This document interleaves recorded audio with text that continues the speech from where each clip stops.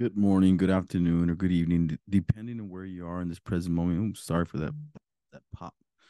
Yeah, thank God I have a compressor here and it works really well. But yes, welcome to the Infinite Talks podcast. This is Eric Castillo here with another beautiful episode of positivity. Sharing good information, good talks, good journeys, things that impact our lives to help us become the greatest version of ourselves. That's what the Infinite Talks podcast is all about. And it's been a few days that I haven't recorded. Been really busy, taking care of business and several meetings and whatnot. But I have good news today. I bought a book, The Four Agreements, finally in my hands. And wow, I can't. I'm looking forward to reading it, man. It's a practical guide to personal freedom, a Toltec wisdom book, The Four Agreements by Don Miguel Ruiz. Hopefully, one of these days I can meet this guy. Or maybe he can meet me. Let's see what happens. Yeah, guys. So today I just wanted to kind of brief you up on a theory I had as I was driving, listening to a podcast. Something came into my mind about it since it's Autism Awareness Month, and I was thinking about that indirectly because the podcast that I was listening to wasn't even talking about autism at all, right? They were talking about something else. But while I was listening to that, I was able to get some downloads, some ideas as they were talking about nutrition and how in the podcast I was listening to, I was listening to Eddie Bravo's podcast and he had this guy, this nutritionist and or not a nutritionist, he just I don't even know what he does, but he was talking about nutrition. And he was talking about that in the last, several decades or ever since the industrial age happened, that the food has changed dramatically, right? And we all know, right? The food is just very different from the old ways where it was produced, in a farm organically, people would eat it. But in the last, several decades, the food production, sorry about that, food production has changed dramatically because they have to feed millions of people here in the States and all over the world, right? So they were talking about how there's lack of minerals now, you know, because of the way the food is made, and they don't have that many minerals, vitamins, even though they still have some, but they don't have the quality that they used to have when the food was being raised or grown organically with the soil that they have. So I was thinking about that. I started thinking about how, so we, if you look in the autism awareness, right, and just autism in general, there's always like so many ideas of how autism came about. And there's like this environmental process that's affecting our DNA, and our children are being born with a higher rate of autism than ever before. I think now it's one in every 36 children that's being born in the States has autism. I know that when I started working in the industry, it was one in 1,000. So 13 years later, it's gone high, very dramatically, profusely. And now it's one in every 36 children. Very alarming. So, I mean, when I was in college studying for communication disorders, excuse me, I was thinking about how, it could be the technology, how technology has improved so much. But with that improvement, there's a lot of things that happen, right? There's a lot of Wi-Fi signal now all over the states, all over the world, a lot of satellite signal, a lot of electromagnetic field frequencies, right, that are crossing our bodies and our DNA, and that can be changing the molecular structure of our, um, reproductive systems, reproductive organs, reproductive cells. They can be tweaked. I don't know. For me, that's a theory. I don't know. I don't even know there's a study for that. I need to look into that. There's also theories that autism could be caused just environmentally, right? And as a collective, and it kind of goes back to what I'm gonna go lead into, that like the food that we eat is highly processed.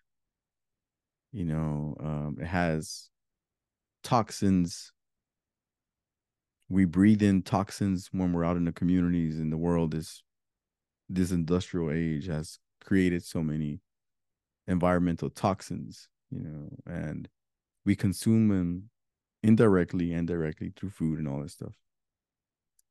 And then I guess the other one was just evolution in general. How I've heard people say this, and I don't know if it's true or it's just a theory as well, but I think people say that these children with autism are being born with new skills that we are going to need for the future. And I was like, well, that's a good point. I never really thought about it like that, but I mean, that's a good take. It's a good theory. We don't know. Like, there's kids with autism that have super high functioning skills that the average person would not be able to do. So I've seen that. I've seen how kids with autism have just a very unique set of skills that some people will never gain in their lifetime. So I can see where some people, might take that angle. But the reason I wanted to talk about this today is because when I was driving, I listened to that part about the minerals and the vitamins not being in our food anymore. I was like, that's the only consistency that I can think of that people in general in the United States consume on a daily basis over the last few decades. And the more population we have, the more food we need to produce. The more food we need to produce, the more likely that it will not have any of the minerals and the vitamins that we used to have when the United States was fairly new and food was created organically, regionally, consumed very rapidly. And then there was less eating. If you think about it, there was people eating less. I remember the 80s, everybody was thin. If you would see somebody who's obese, it was very rare to see somebody who was obese. And if they were obese, the obesity from back in the days was way different from what we see now in this new era of obesity. You would see one or two kids that were obese in your school, and very rare, right? You knew who they were. Now it's very rare that you see a thin kid, and now it's the other way around. We see heavier kids, heavier people, and less slim kids. I don't know. I might be, a little bit wrong there. I mean, I'm just assuming, but I can tell you for sure that in the 80s there was less obese people, obese kids. And one thing about the body is that the more we eat, the more our organs work, the less effective they are, and the less nutrients we're able to extract from the food that we eat. So a lot of things that are going on in this process is that we're probably depleting our body from the vitamins that we need when we're reproducing children, right? So that's one thing. And then the food that we're eating doesn't have the right or the most potent minerals in the food that we eat. So that's part two. We're eating more. We're eating food with less high value of minerals, and it has more toxins. And we're probably eating too much that our body's not absorbing, even the small amount of minerals and vitamins that are included in our food. And this is all theory, guys. I'm not saying this is factual. I'm just trying to put our minds to work here, because autism has increased, and not only autism, but just neurological disorders and all kinds of problems in our communities, even mental health. And it could all be related to food if you think about it. I mean, not necessarily all entirely food based created problems, but it's probably the most foundational thing that we all do on a daily basis. We all looking for food. We're all trying to eat food, every day, and I know that there's people out there that have a hard time because of, economical reasons. But if you start thinking about it, what is the most common factor and the common behavior that humans in this era of the world, what is the most common thing that we do? And it's food. Yeah. And the way that we eat now compared to the 60s, 70s, 80s, 90s, even the early 2000s, compared to the way it is now, there's fast food everywhere. There's affordable, cheap, highly produced food that has no nutritional value. It only has sugar and salt in it in high amounts. And if you start thinking about those things and how much we consume it, it should be one of the first indicators of your child's well-being, especially if you're going to be a first-time mom or a first-time dad. You're going to have children.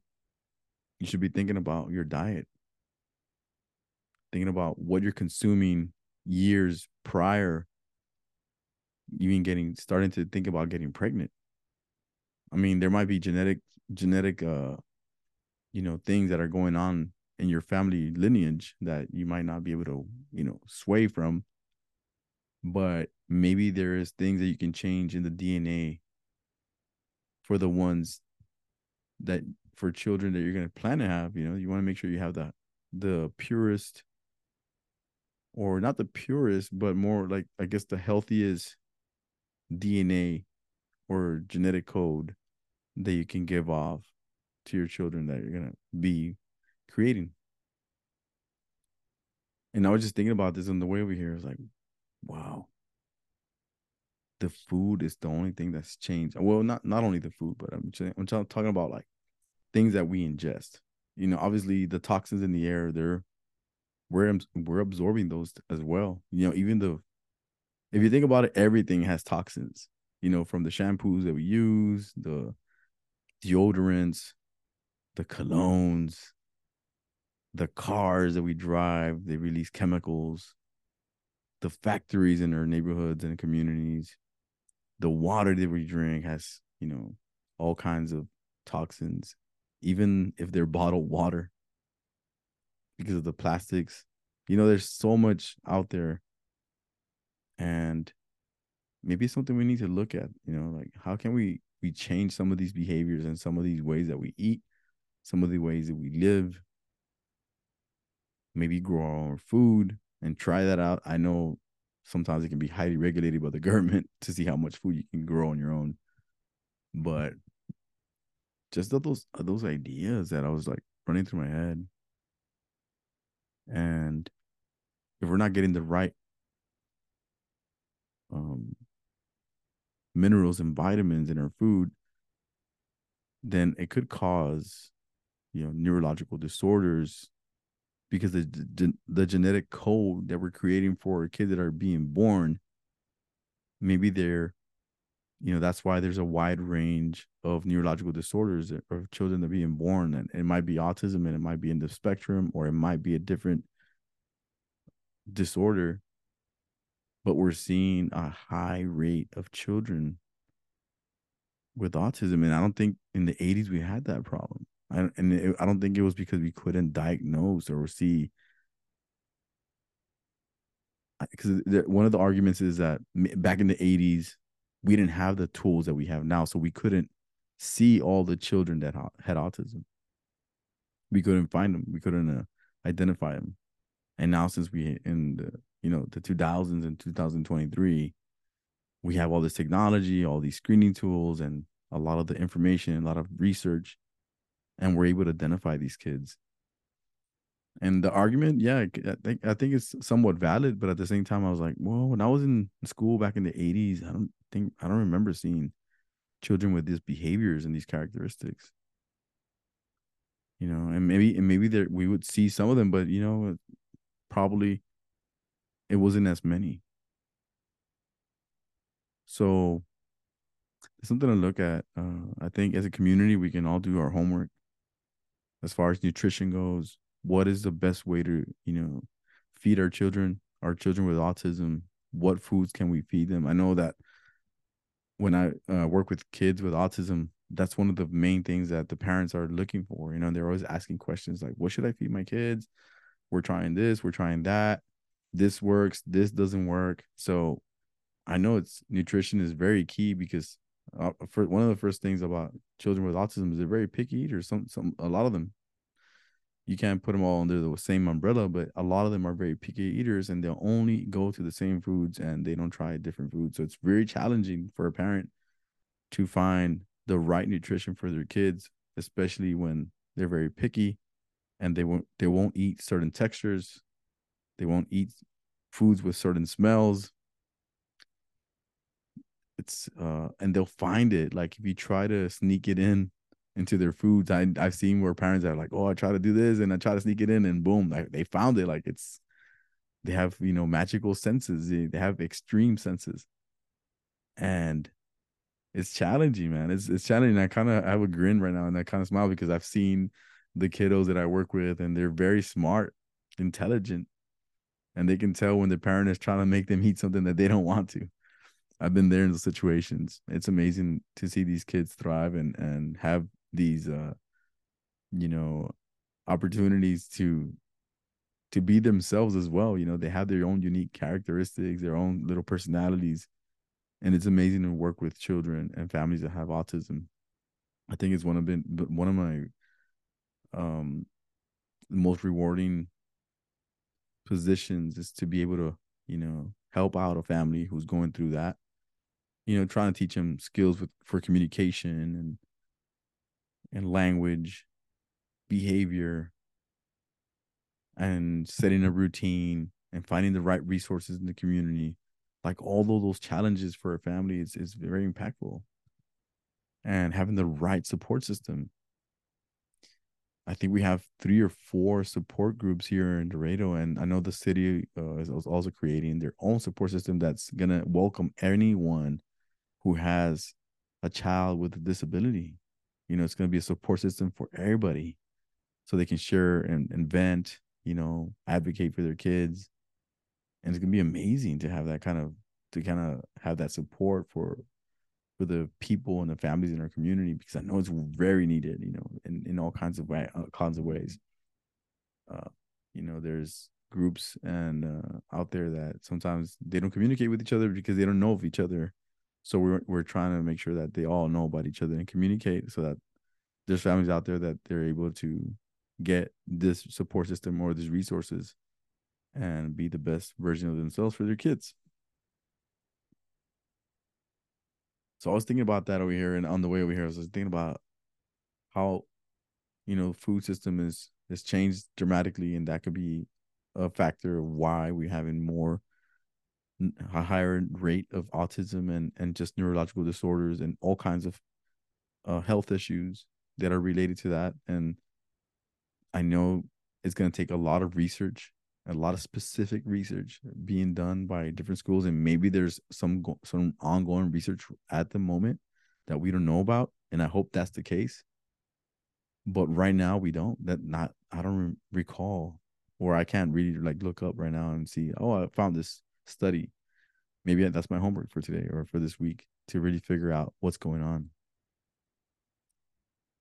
And that's one of the main theories that I had today. I had another theory, but it slipped my mind when I went into deep about this. It was just more. Oh yeah, I remember now. It was about fasting. So the doctor was saying that when you fast, your body is able to heal and conserve energy and use your energy wisely. Like it uses the energy to be able to extract, especially when it comes to digestion. He says that when we eat like 3 meals a day, your digestive system is always working. So when you do that, your stomach and your digestive system doesn't get the amount of time it needs to really extract all the minerals and vitamins that are in every meal that you eat, or at the same time, um, delete and filter a lot of the stuff that you're eating that is not good for you. So you don't let the liver do its work, and all the intestines, the kidneys to clear out all the bad stuff that you have. So he was kind of saying intermittent fasting it's okay, but it's not ideal to actually clear out and help out your body. So I was reflecting on that because I do intermittent fasting almost every day. I fast about 12 to 14 hours or maybe 16 hours on certain days. And I eat in that 8 hour window. But he was giving us guidance, or he was giving guidance through the podcast, that maybe a 24-hour minimum is a good fast. And I remember I was going back to 2018, 2019 when I was fasting every Monday, 24 hours. That was working for me. I remember being very healthy. I wouldn't get as sick. I got used to eating smaller meals, only eating high protein, good fat type of meals with very limited sugar intake from sugary drinks and stuff like that. And I felt very good during that time. And he was saying the the doctor was saying when you fast for those 24 hours at least, your body is able to do wonders. Like your skin looks different, your body feels different, your intestines are not as bloated. You're able to, eliminate a lot of the toxins, and you kind of detox by proxy, like by chance, by because you're lean as far as you're not ingesting any more stuff. So the whatever your body's there is able to clean out. It's kind of like it doesn't have too much work to do as far as digestion goes, because you're not eating all day. So it's able to clean out your body, from the lymphatic system, the intestines, your heart, your liver, everything works at a higher and better rate when you're not eating. So I'm doing the contrast of like when people eat too much throughout the day, eat, snack, eat, and I think for some people that it's a necessary thing for them to keep their energy going. For some people, they're already used to that system and their body's used to it. But then I think over time you accumulate problems because of that system and that way of eating.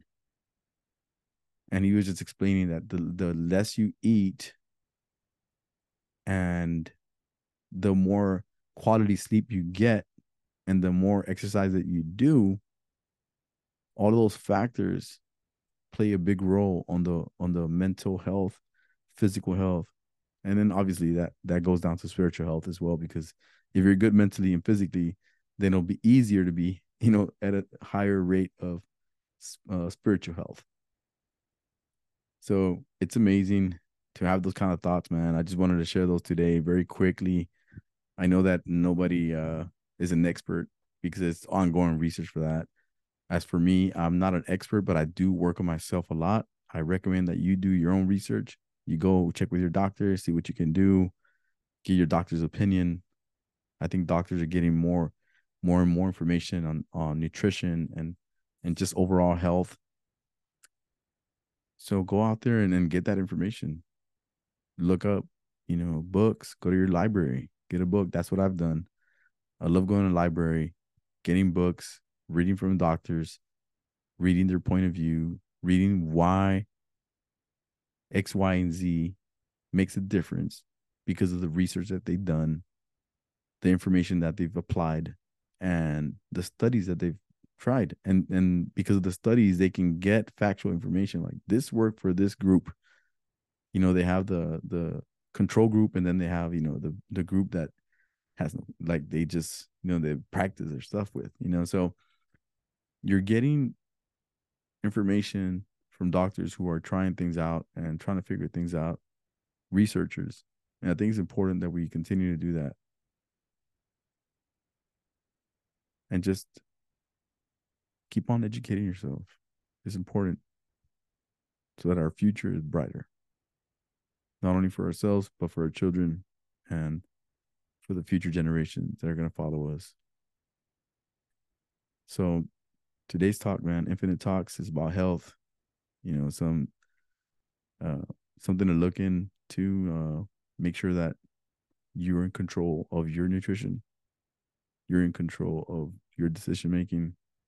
I know every now and then we want to eat that crazy, you know, toxic food, and I'm good with that too. I eat it. I eat those flaming hot Cheetos with cheese and you know, nachos, pizza, beer, all that stuff. I eat all that stuff.